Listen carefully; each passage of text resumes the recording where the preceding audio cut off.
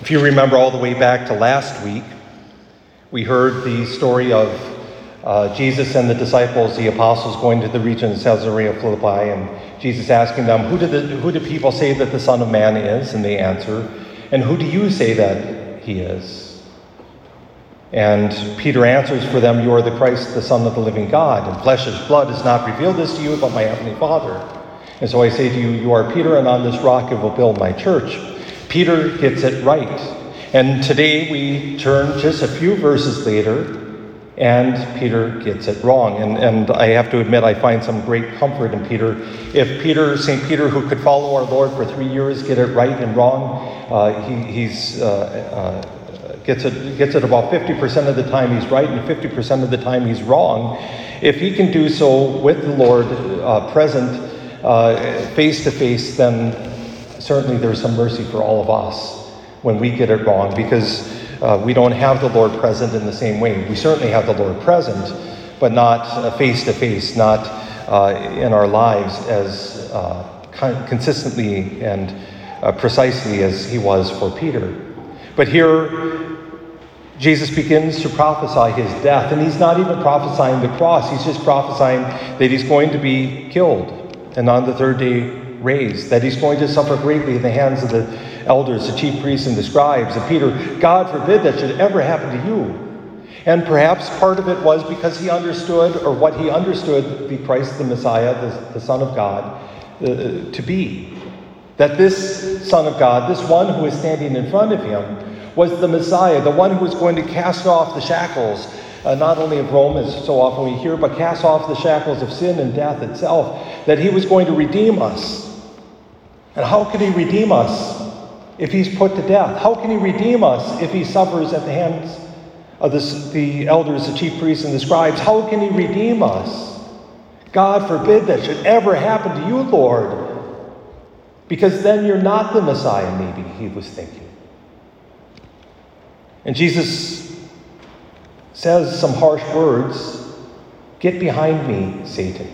Now, our anti-Catholic brothers and sisters would point out, well, obviously, St. Peter can't be all that important to the church, because after all, Jesus says he calls him Satan, tells him that he's the ruler of hell, and this is not necessarily the case. Satan is not a name. He doesn't say that Peter has become Lucifer, or the person who is in charge of hell. In fact, the word Satan is more a title. One who is an accuser, one who stands against God and God's people. If you remember the story of Job from the Old Testament, it is the Satan who comes before God and says, Job is only faithful because you are good to him. Pull away your goodness and he will curse you. And God basically says, go ahead and do to him what you will, just don't touch him. And then certainly God removes that. But this Satan figure is the one in the Old Testament, or in the book of Job, is the one who stands against Job, stands against God, and accuses. That's what a Satan means. That's not saying that Lucifer isn't real, or that hell isn't real. I'm not saying that at all. But at this point, Jesus is saying, you are standing against me. You are accusing me of being something I am not. Get behind me. You're an obstacle to me. You're thinking not as God does, but as human beings do. And perhaps it's just providential. We have in our second reading today, St. Paul inviting all of us to be transformed by the renewal of our minds, to discern what is the will of God. Peter, at this point, is not discerning the will of God. Rather, he's thinking very humanly. How can Jesus be Savior if he dies? But it's precisely because he dies. And again, Jesus is not even prophesying here that he's going to die on the cross, but elsewhere he does. And so often we don't see this huge scandal of the cross. I use scandal purposely because I think this word obstacle is translated from the word scandal, scandalon, which is a stumbling block, an obstacle. The cross, and I've shared this before, but the historians of the time rarely talked about crucifixion, rarely talked about the cross, because it was such a scandal. It was a way of utterly decimating a person. In all parts of the world, the person was stripped. There was a title put over their head. We have it in our crucifixes, INRI, which is the anagram, I think it is, of Jesus of Nazareth, King of the Jews. It was the person's name and their crime. And that title became a way of telling everyone, if you want to avoid becoming like this person, whose name is here, don't do the crime that this person did, which the crime is here. If we look at the title over Jesus' head, what is the crime? He's the King of the Jews. And stripped, nailed. The irony of the cross is you did not die on the cross because of the nails, and you actually did not die on the cross because of the loss of blood, although that was quite heavy. Usually, somebody who was to be crucified would be scourged right before they were nailed to the cross. Jesus was scourged before he was even condemned to the cross, which there's a whole homily there of why that is. Pilate trying to get Jesus freed. But it's not by the scourging, it's not by the blood loss, it's not by the nails, it's by asphyxiation. That you literally drowned in the air because you could not get your breath.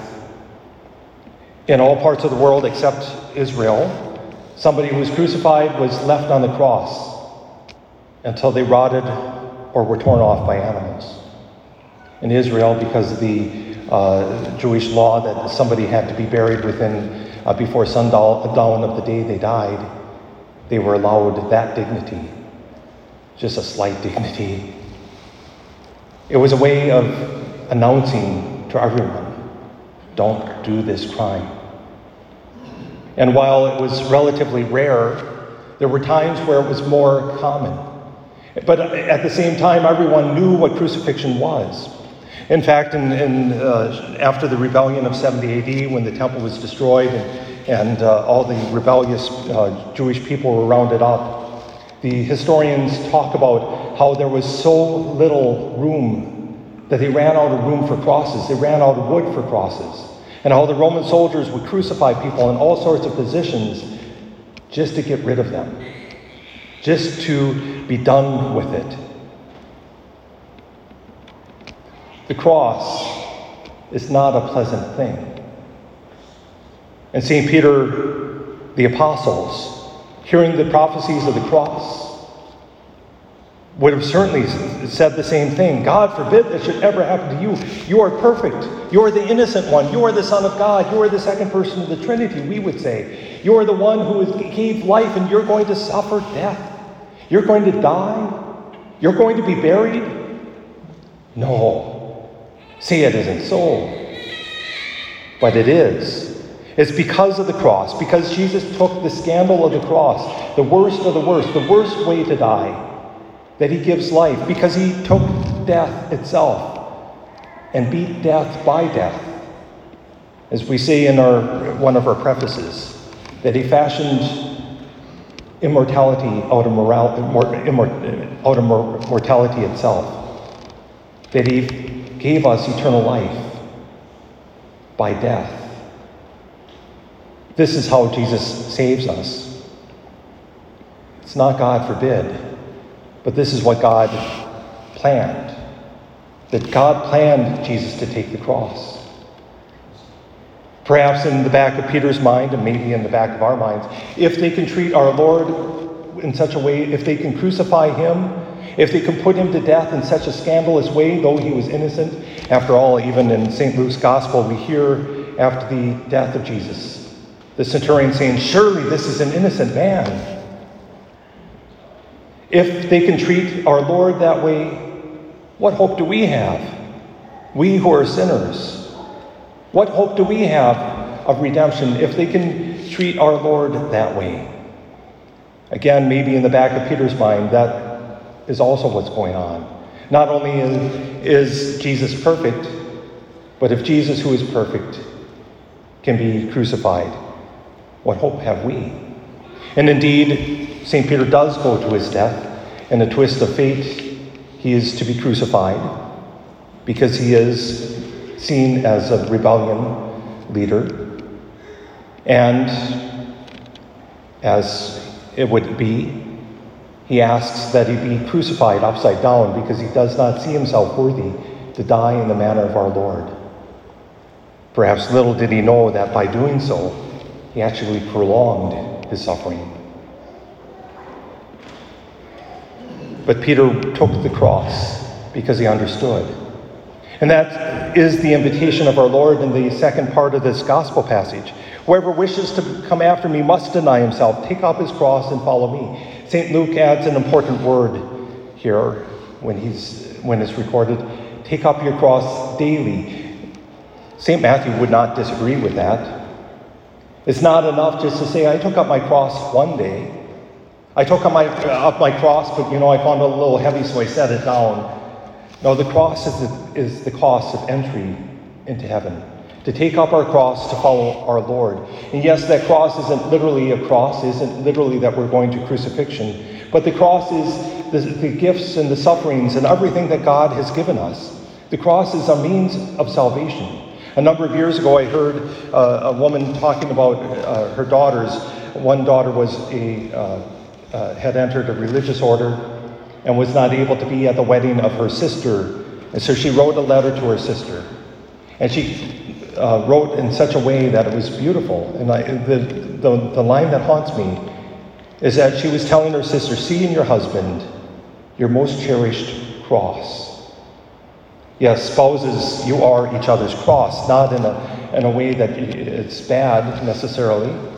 You're not supposed to egg each other on towards heaven, but you are each other's crosses. You seek to bring holiness to the other.